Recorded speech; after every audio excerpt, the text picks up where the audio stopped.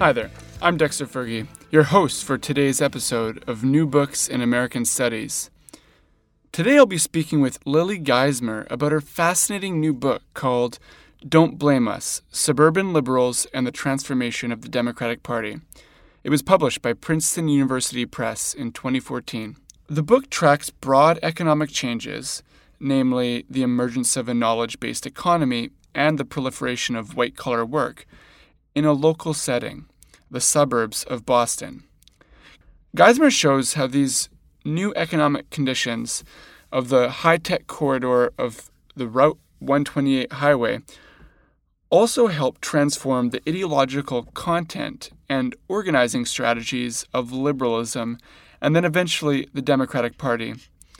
It is an interesting and important story that shakes up some of the older and predominantly conservative narratives about suburbanization, as well as some of the narratives that credit the rise of the new right for the changes to the Democratic Party in the 1970s and 80s. The book should be of interest to political historians, urban and suburban historians, and historians of science and technology. I hope you enjoy our conversation. I'm speaking with Lily Geismer about a really smart, relevant, and engaging book, Don't Blame Us. Thanks for joining me today, Lily. Thanks so much for having me and for that wonderful endorsement of the book. Yeah, I've really enjoyed it, and I'm really excited to talk to you about it. So we always begin our show with a question about how you came to history. How did you become a historian?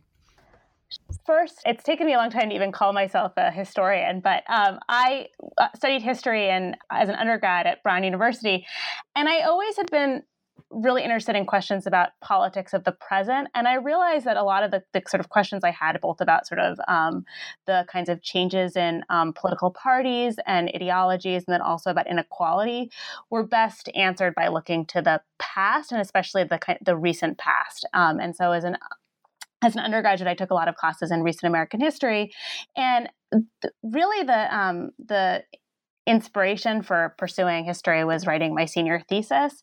So after doing that experience and going deep into the kind of archives, it sent me into the idea that maybe I should do more of it. And so I went to graduate school at the University of Michigan and pursued a PhD there.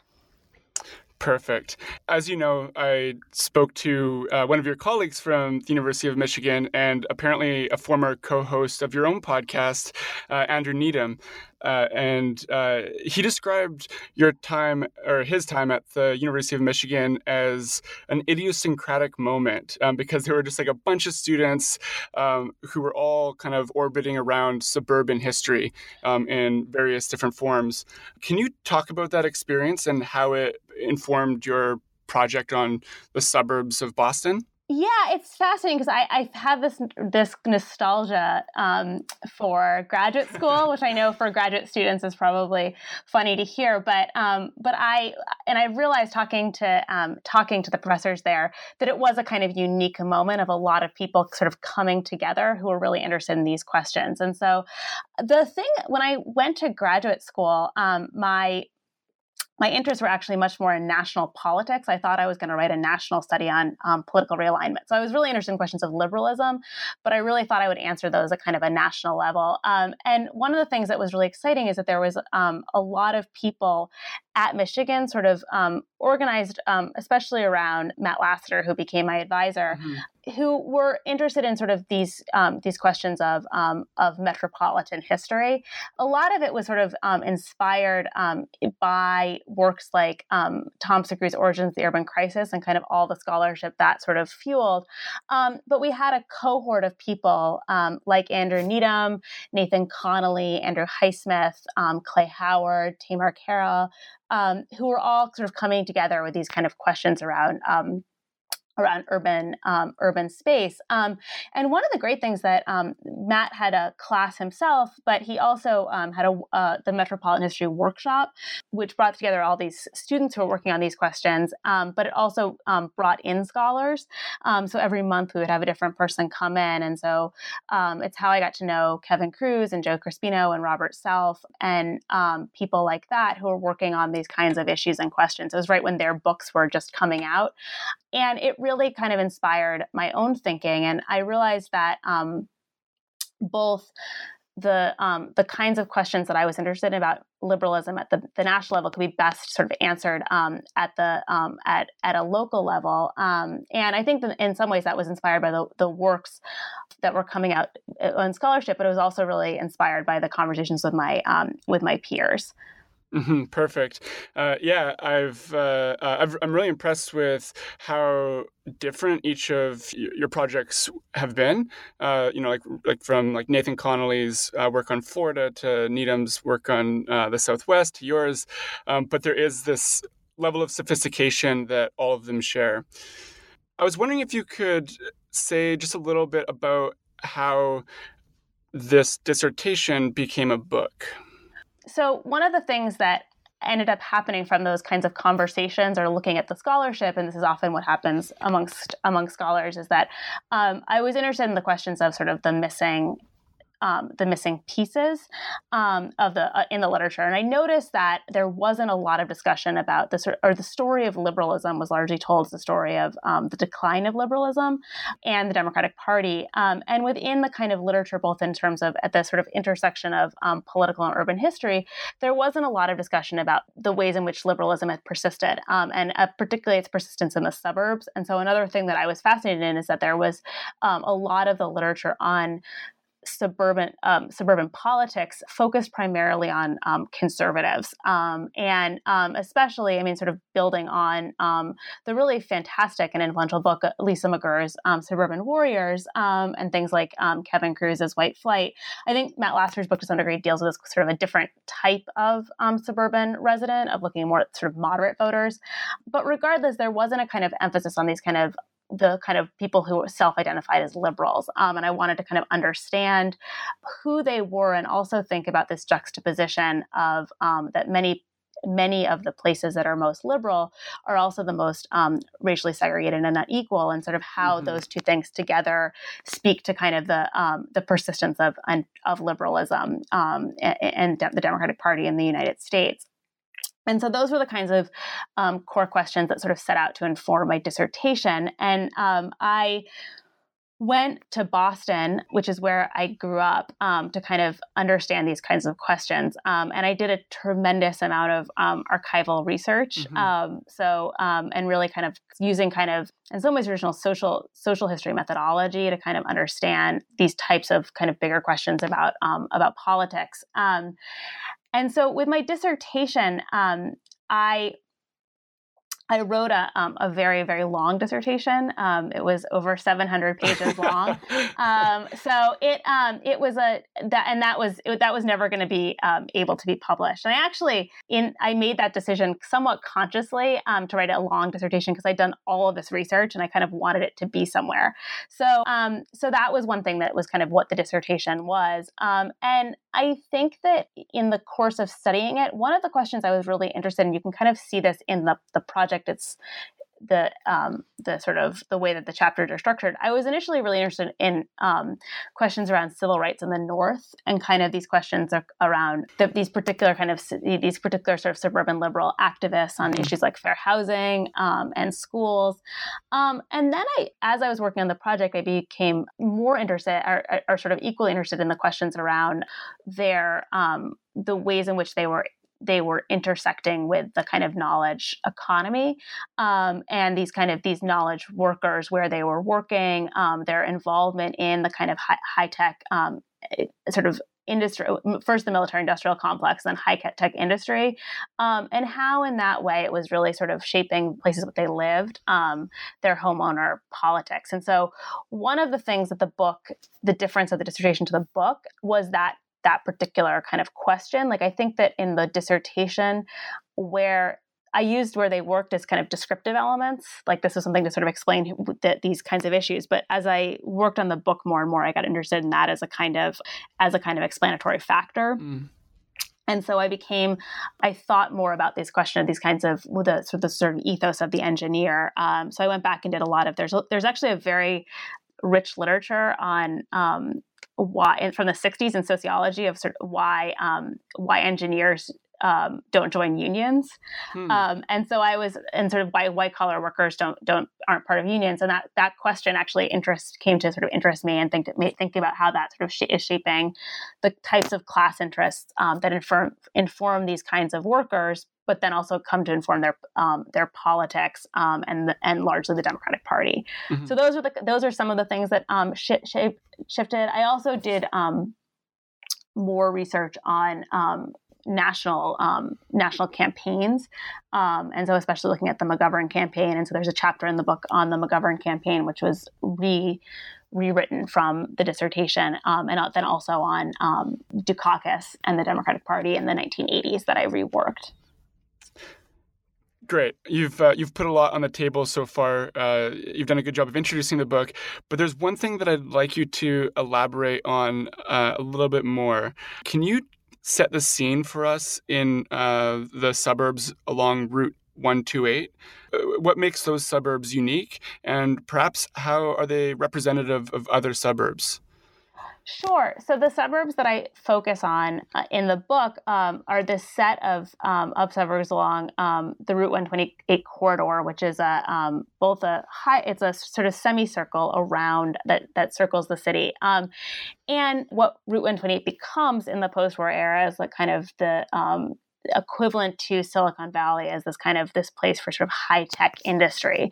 So it in the aftermath of World War II, a lot of both big and small businesses spawn off from Harvard and MIT and moved to the Route 128 corridor. And so what I was interested in are the set of sort of suburban communities that house the kind of people who work both at these industries and then also at the universities and other kind of white collar industry. And the particular communities that I focus on are places like Concord and Lexington and Newton and Brookline, all of which sort of have national resonance, both for their sort of historical connotations. And one of the things that interested me is that they get these are older communities but then in the post-war era get a huge new wave of migration of kind of upper middle class educated people who move to them both because they have proximity to their jobs, but also because these are communities that have enormously sort of high quality of life. They're both very attractive, and then they also have really good schools, and they tend to have there's kind of a feedback loop in that they get a reputation of being liberal places, then they become to sort of attract more kinds of like-minded liberal people who want to live there.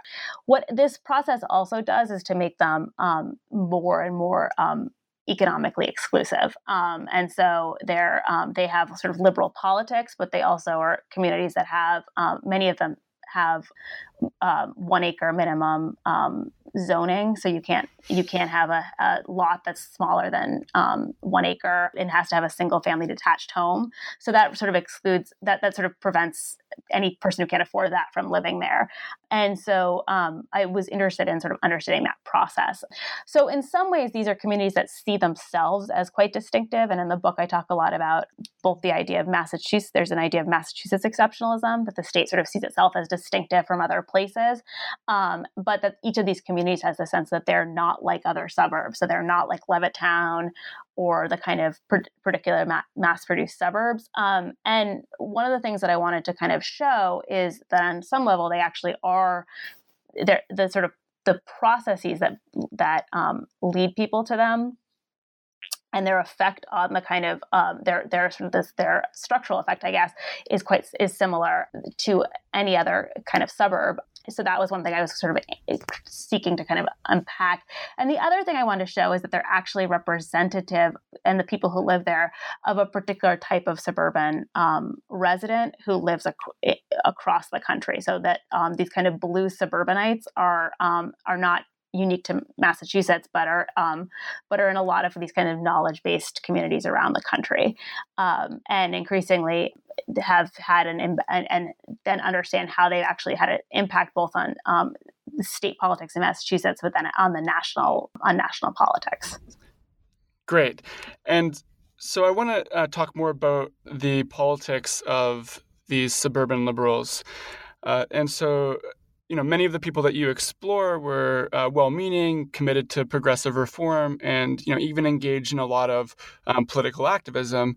But suburban liberalism always came up against certain limits that foreclosed the addressing of structural issues. So what did suburban liberals care about, and what were the limits to their ideology? So suburban liberals care about what becomes sort of quality of life liberal issues. So they're committed to civil rights nationally. A lot of they're actually come out very much against the Vietnam War. So they're sort of anti-war in their politics. They're pro-environmentalism, pro-choice. And believe in kind of certain issues of sort of basic sort of civil rights. They're especially interested in issues that sort of benefit them. And so in some ways, a lot of those are things that actually personally benefit them. One of the things I argue in the book is that they're the most liberal on issues that are the furthest away from their own property values. Tax rates and children's education.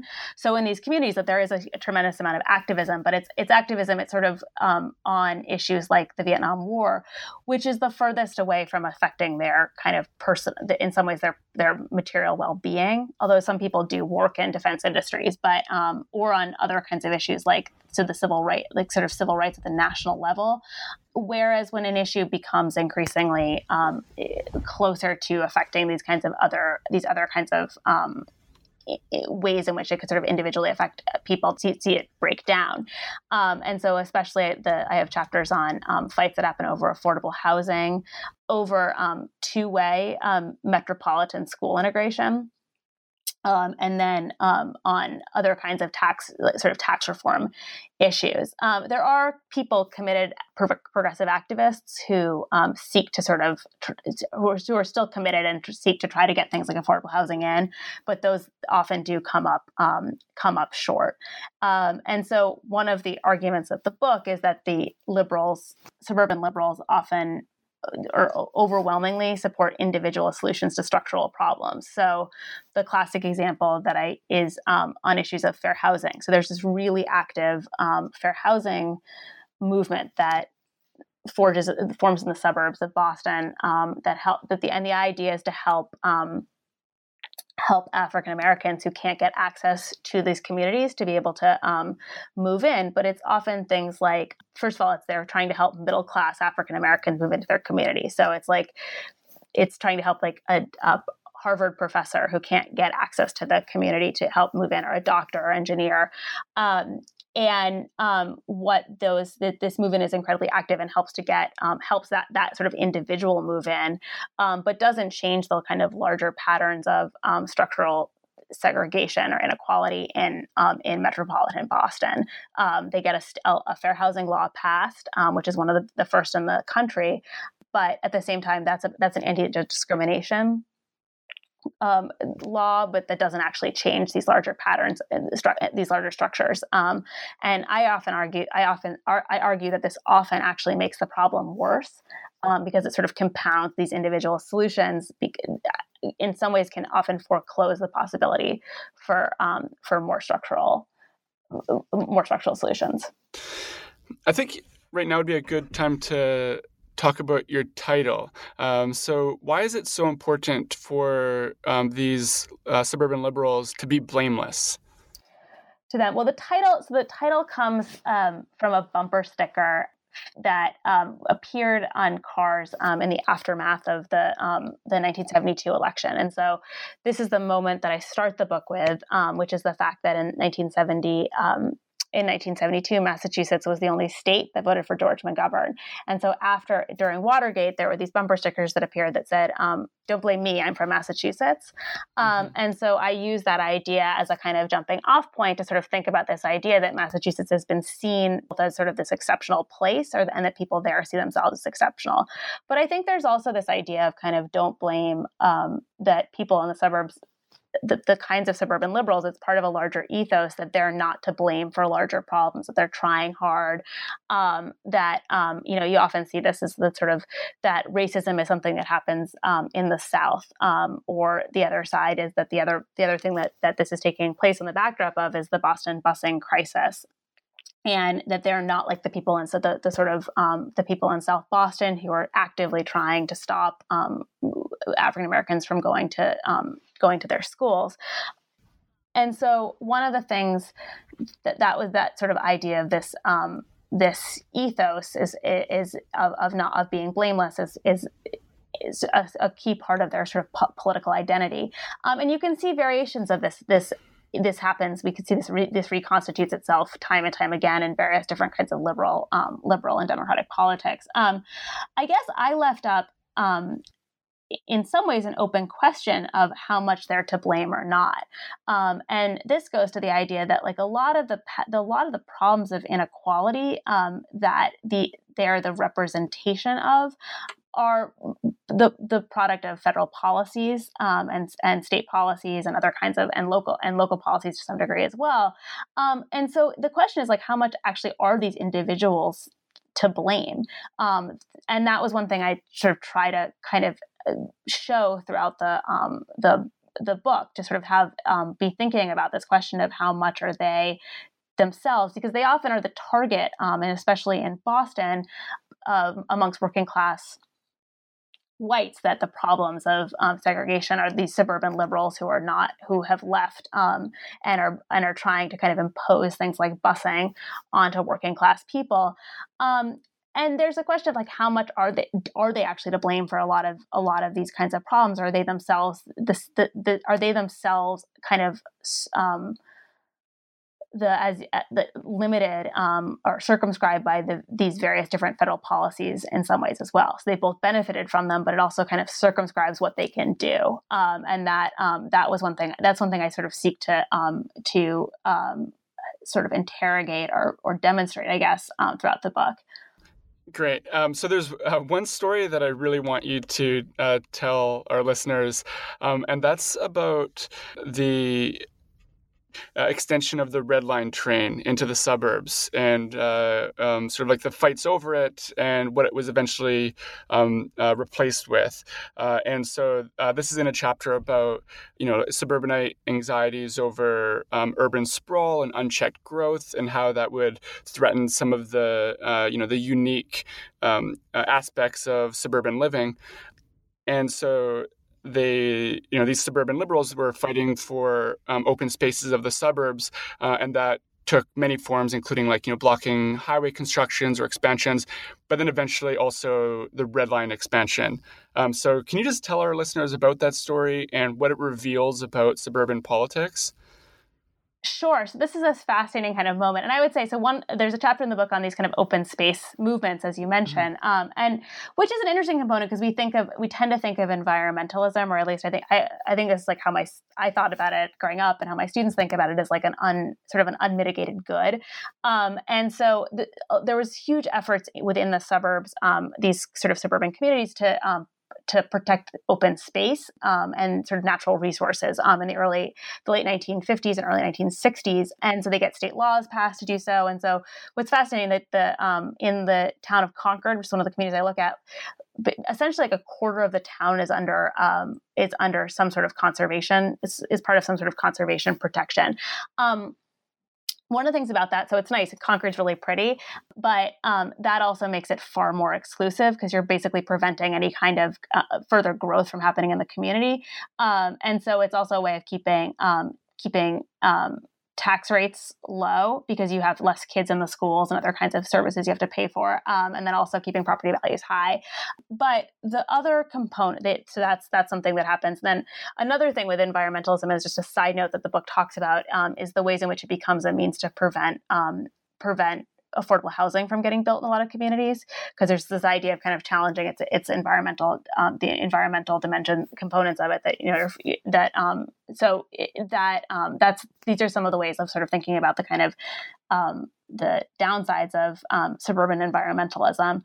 But the other thing, these same kind of movements who are part of these kind of open space space groups actually get involved in the 1960s in a fight in Boston, or coalition, to stop the construction of the Inner Belt Highway. So Boston, like many communities or many cities around the country, had what's either called the highway or freeway revolt, where finally residents sort of stand up and say, we don't want any more highway construction through our communities. And so sort of in response to the kind of big urban renewal programs of the 1950s.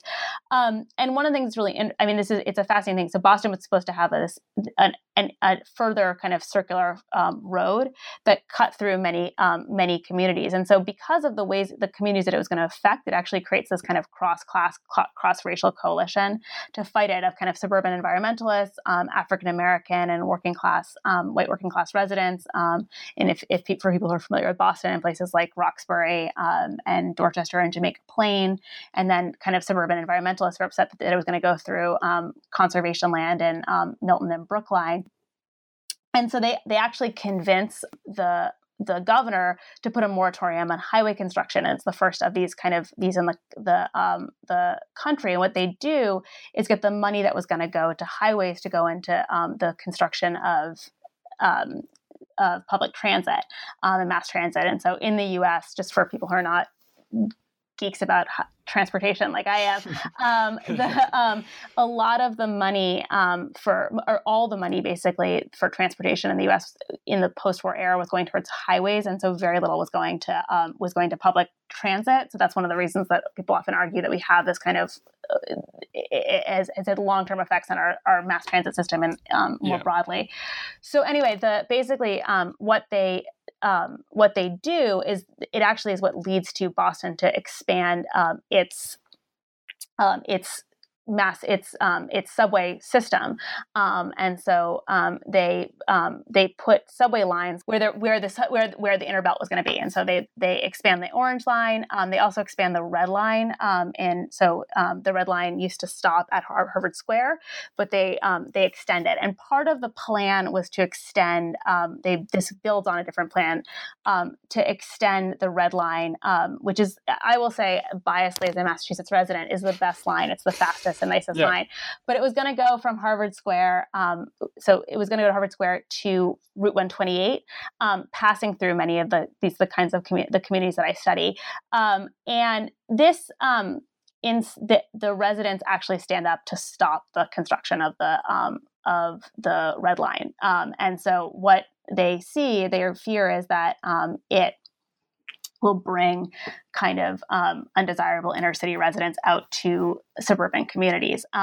What this does is actually prevents. Now that having there was no mass transit line to help inner city residents get access to jobs on Route 128 if you didn't have a car, and this would have been one way to do so, or for service workers to have access to a lot of the kind of employment opportunities that are around the highway and in these kinds of communities.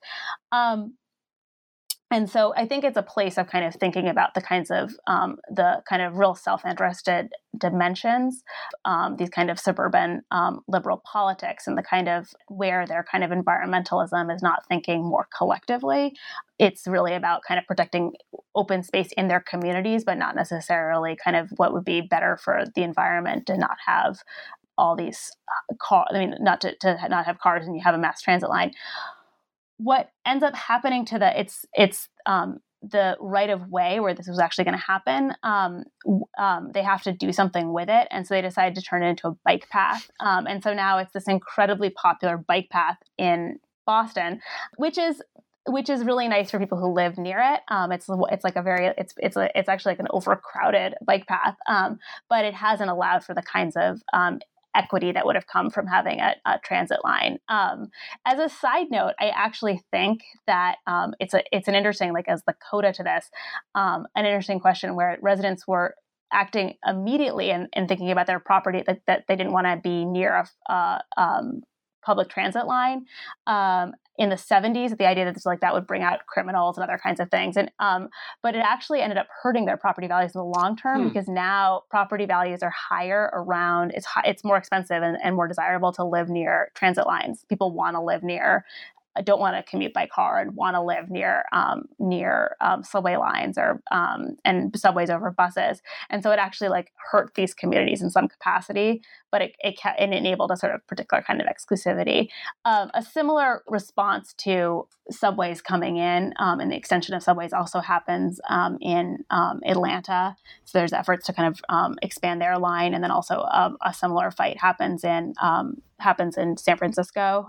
So to go into Marin, and I will say this: I now live in Los Angeles, and there's been years and years of a battle to get subway lines that would potentially go through Beverly Hills, so that they've been fighting. It's been like I don't want to give the number wrong, but it's been like a 20-year battle.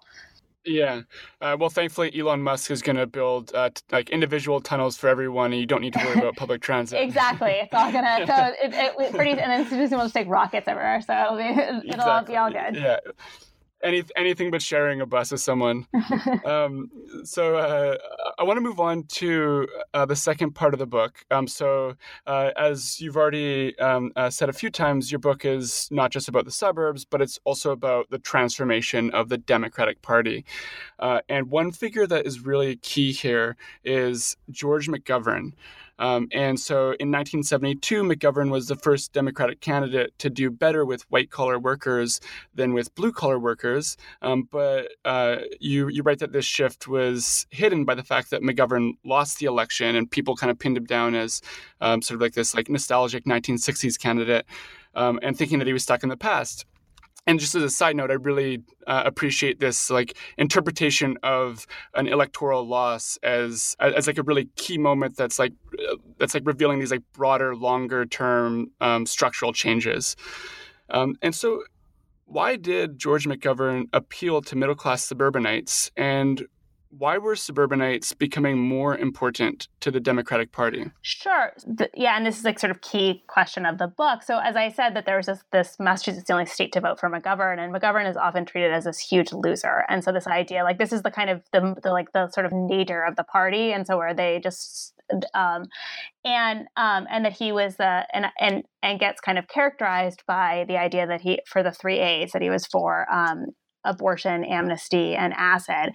And I think that what that has done is kind of a misunderstanding of who McGovern was and the kind of things that he stood for. And so one of the things that I looked at is that he does, as you mentioned, is the representation of this shift that's going on in the kind of the center of gravity of the party more and more towards upper middle class whites. And so that was one of the big questions that I was one of the key components of the book is to really think about this shift that happened. So as the party moves from being urban and more blue collar, that's the traditional base, to sort of suburban white collar. I see McGovern is really key to that.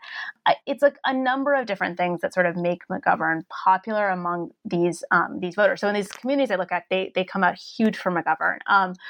Which surprised me in some ways because if you have a lot of engineers, he was anti-war. And so that would seem just that they sort of would be out of jobs.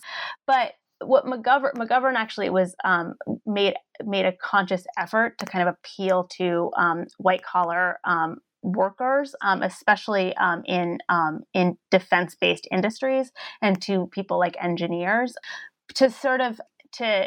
in some ways to sort of help that with one of his big issues was the kind of transition to the peacetime economy, and that your knowledge would be applied to these kinds of new jobs. And so he really recognized that the sort of future was in high tech or tech oriented jobs. And so that was one thing that he was kind of starting to pursue. And one thing I look at is that becomes kind of, you start to see the Democratic Party more and more pushing these kinds of high tech growth, high tech based economic plans, both as a means of kind of ensuring growth, but also as a means of kind of securing these particular kinds of voters. The other thing that happens as a side note, and where McGovern becomes crucial, is he was also the chairman before the 1972 election. He was the chair of the Fraser McGovern Commission, which is this effort to kind of to reshape how the Democratic Party chose its delegates.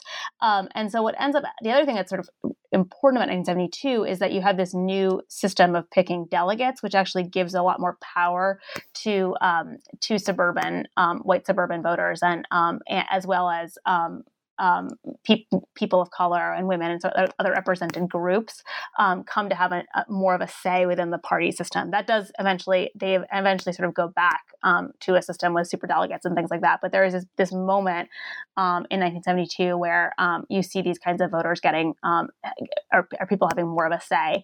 And so that's another thing why I think it's really important to kind of look to this particular moment. But what I argue is that a lot of other,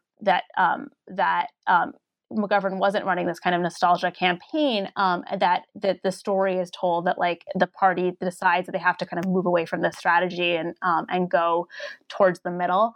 But actually that a lot of the sort of you can see the kind of threads of his approach in the subsequent moves that the Democratic Party makes.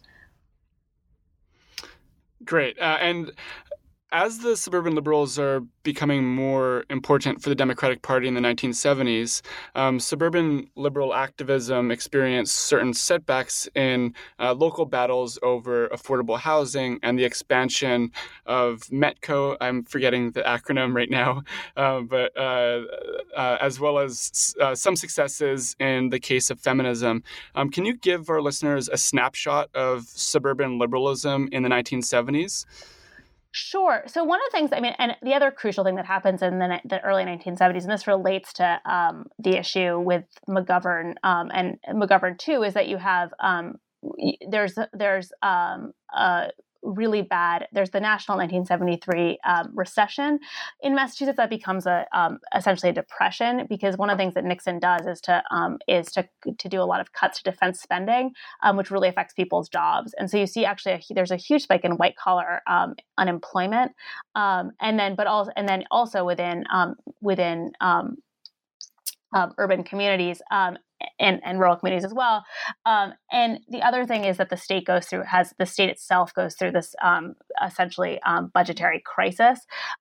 So what I argue is like the combination of those two things has a real effect on suburban liberal politics. Both people are not as there's not the same kind of sense of kind of generosity, but because of kind of having personal hardships on their finances.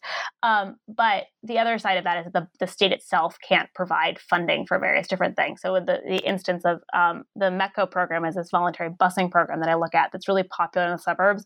It started by a coalition of African Americans in Boston, and then suburban liberals to bring students, African American students into the suburbs, and it's state funded, and that there's this effort to kind of expand the program in the 1970s, and communities refuse to support it because the state says they can't. The communities don't have to pay for METCO, but this new plan says that they have to, and communities really, really actively fight it, and so and ultimately it leaves the program frozen at the size of I think I don't have the METCO numbers off the top of my head, but basically like 500 students, and so that creates this kind of the particular kinds of shrinking that you see based on these kinds of new things that happen with the economy. I think that for many people, and as I said, that they become much more protective of property values, tax rates, and their children's education. And in the 1970s, that happens. That you see that sort of really doubled down in issues like affordable housing, and then with around schools. And with feminism, there actually is this kind of outpouring of suburban feminism in the suburbs in the 1970s, but it's often around issues that are not, what I argue is that it's not ones that are going to sort of create to sort of economic redistribution. And so it's things that benefit suburban white suburban liberals in terms of getting their feminist politics. So like the passage of an ERA, state ERA, but efforts to kind of help low-income people gain access to abortion don't have the same kind of a success. And so that's that kind of two-tiered system is what sort of starts to structure suburban liberal politics, and then also has an influence on the kind of Democratic Party's politics. Mm-hmm. Wonderful. And we're going to move on to your final chapter. And here you look at another loser, Michael Dukakis, who's actually really important for this new vision of the Democratic Party, ranging from like the embrace of market solutions to cutting state services to environmentalism, etc. And so he also ties together your narrative because he came from one of the suburbs that you're writing about. And so, like McGovern, Dukakis lost in the presidential election. And like McGovern as well, his legacy was hidden. So who was Dukakis, and why should we care about someone who lost a presidential election? Yeah, so I guess I am. I didn't realize I have empathy for the underdog, I guess, or these kinds of underdogs. But Dukakis is remembered as the kind of quintessential Massachusetts liberal. So another person who actually the attacks on him by George H.W. Bush in the presidential election had this effect of sort of positioning him as this kind of this out of touch sort of liberal from the 60s, and that's not who he was. And that's one thing I sort of aim to show. He, as you mentioned, was from the suburb of Brookline. He was a kind of, in many ways, had this kind of reformist mentality, and kind of, in large part, like a real technocrat. He was first elected governor in 1974, and he actually was governor from 1974 through 1970 or 75 to 79, and then he lost the election, and so he has a term out of office, but and then comes back and is seen as credited for what's known as the Massachusetts miracle, of this kind of rebounding of the state of Massachusetts in the 1980s, largely based on its high tech economy, and so this transition of kind of helping all of this sort of industry that around tech, that many of which had been sort of part of government and university-based programs, but with shifts over to the sort of the private sector, and so he helps to sort of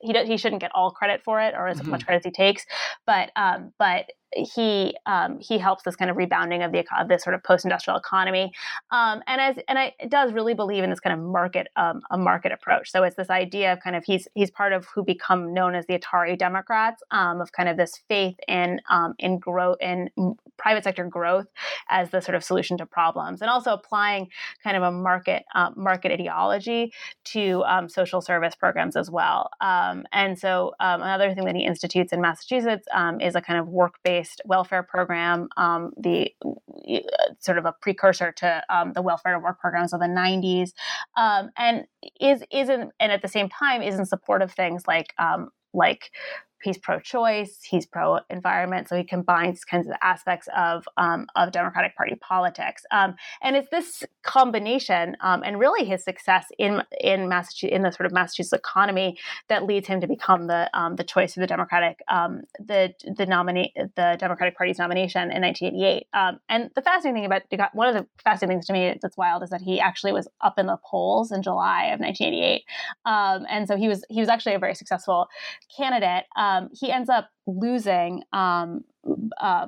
pretty substantially, but one of the things that happens in the election is that he, like McGovern, does really well with white collar voters, especially in the suburbs. And so, what I argue in the book is that this is part of a kind of blueprint. A lot of what Dukakis stands for is picked up by Bill Clinton in the 90s, and sort of reconstituted as part of kind of what the Democratic Party's main agenda becomes. And so you see that in the 90s, and then you can trace it through Obama taking a similar kind of approach of kind of this courting of high tech industry, suburban, and suburban, seeing sort of the suburban voters as crucial to his ability to capture the election, which in both the cases of Clinton and Obama it was. Yeah, I mean, it wasn't just a blueprint, but there was also like a lot of personnel that moved from Dukakis's campaign and into the Clinton and Gore administration in the 90s. For instance, the economic advisors Robert Reich and Lawrence Summers ended up in the Clinton administration. Yeah, absolutely. And Lester Thurow, who was a economist and was really influential to a lot of these deals. So yeah, I mean, a lot of the ideas, in particular on things around the economy, you see the sort of same ideas coming to the fore. You've kind of just did this in your previous response, but I want to talk more about what your book looks like, or how the present looks like after going through this book. And so one thing that I really could not stop thinking about when I was reading your book was that really famous or infamous Chuck Schumer line from the 2016 election, where he said, for every blue-collar Democrat we lose in Western Pennsylvania, we'll pick up 2 moderate Republicans in the suburbs in Philadelphia. And you can repeat that in Ohio and Illinois and Wisconsin. And so these are obviously, famous last words, so to speak. But I wonder, like, if you could say more about the Democratic strategy in like the 2016 election, and maybe some of the different directions that the Democrats are being tugged in right now, and just some of the problems that they're facing. Sure. So one of the things that I think that the book indicates, and I've been really interested. I mean, I was, when after the election happened, I was sort of like, oh no, no one is going to, I mean, and I guess the listeners of this podcast, but you don't have a huge audience anyway, but there was attention to it because there's not a huge amount of scholarship around 2000. Around the Democratic Party. And so, but I was worried that was going to sort of go away. And I actually think there's been this long-standing effort to kind of understand what happened. And you can look at it that the book indicates, or what I've looked at is sort of implicates that some of the trade-offs of the party's relentless efforts to appeal to this particular group of voters and to use that as its strategy. And so it uses this idea that who they need to win it's not even win suburban liberals. That's sort of who they have as their base, but particularly suburban moderate voters as kind of crucial to the party's viability. I think that and I think that the election proved in many ways, especially amongst, and I think there's this effort now to kind of try to appeal to Trump voters or the white and working class who have been left behind. But I actually think the other side of it is that the party had sort of abandoned a lot of the kinds of, this particular approach has done is to alienate a lot of people who would potentially be part of their, and were part of their coalition for a long time. And you saw that amongst the people who, the people frustrated at its kind of market-oriented approaches and pro-growth models in the Bernie Sanders campaign, and then I think also just the lack of turnout amongst people of color had led to this kind of a sense of kind of that the party had sort of moved away, or sort of it's in its focus on who I call suburban liberals, but these kind of knowledge-based voters had lost a lot of these other kinds of groups. And I think one of the frustrations has been since 2016 is that Schumer has kind of reemphasized that point.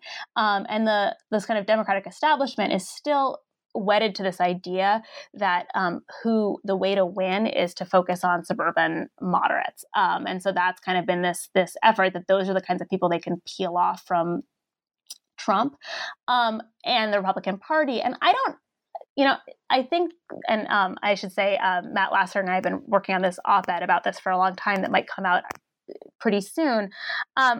I think that one of the things that this has done is it's not just continued to alienate these particular voters, which I think is really important, that it's also not sort of addressing who that many white suburbanites are not the only people who live in the suburbs. And so you have, the suburbs themselves have become far more diverse and also far more, there's now more poverty in the suburbs than there is in cities at this point.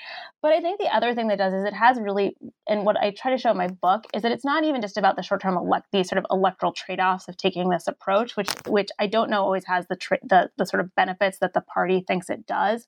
I think the bigger issue is that it has really the policy implications of it are really problematic in the fact that if you have these suburban voters as the kind of people that you're envisioning as your base, you're not fighting for the kinds of policies that help all Americans and fundamentally address inequality. And that's, I think, what I see as kind of the implications with the party at the sort of crossroads is taking this kind of going back to this old strategy is what is leading to kind of the party's inability to address some sort of these other kind of fundamental issues. Wonderful. And that's a perfect way to leave the book. Can you tell our listeners what you're working on right now?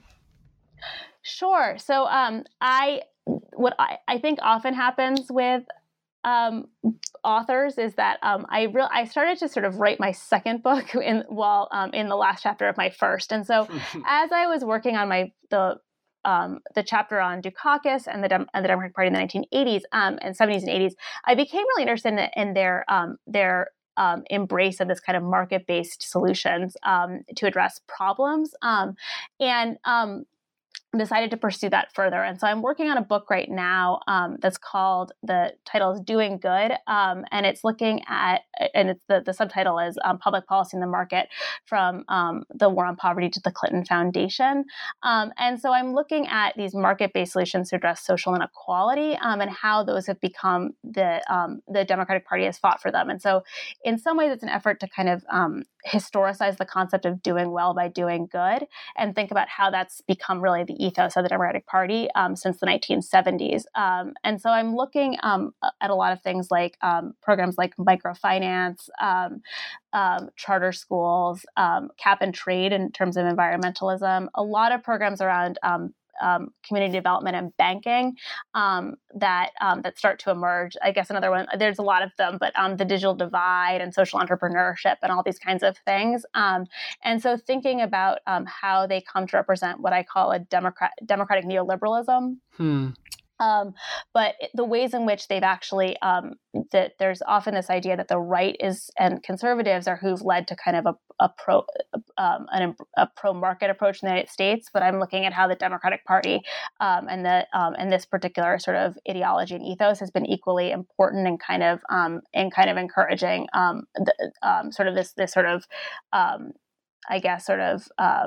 embrace of the market and these ideas of the market to solve problems, and how that's also led to a kind of shrinking of the social welfare state. So I will say one thing that's ended up happening with the project is I was, after working on my first book, was sick of just studying one place. And so I really wanted to do a national study, and now it's turned into a transnational study. But I now am wistful of my ability to do just one place, because it is really challenging to do a lot of different places. So it's been and to do this big project. So it's both been fun to do something new, but it's also a challenge. But it definitely has its roots in my first project and this continued effort of mine to sort of think about the liberalism and its transformations and its implications. Great. Well, I really cannot wait till that book drops and I can finally read it. And I think it'll be your grandchildren will be reading it. Okay. All right. Well, then I'll try to tone down my my eagerness. But I really want to thank you for talking to me today, and I want to thank all of our listeners for tuning in. Oh, well, thank you so much for this opportunity. It was really fun to get a chance to think about the book again, and I'm grateful for the opportunity.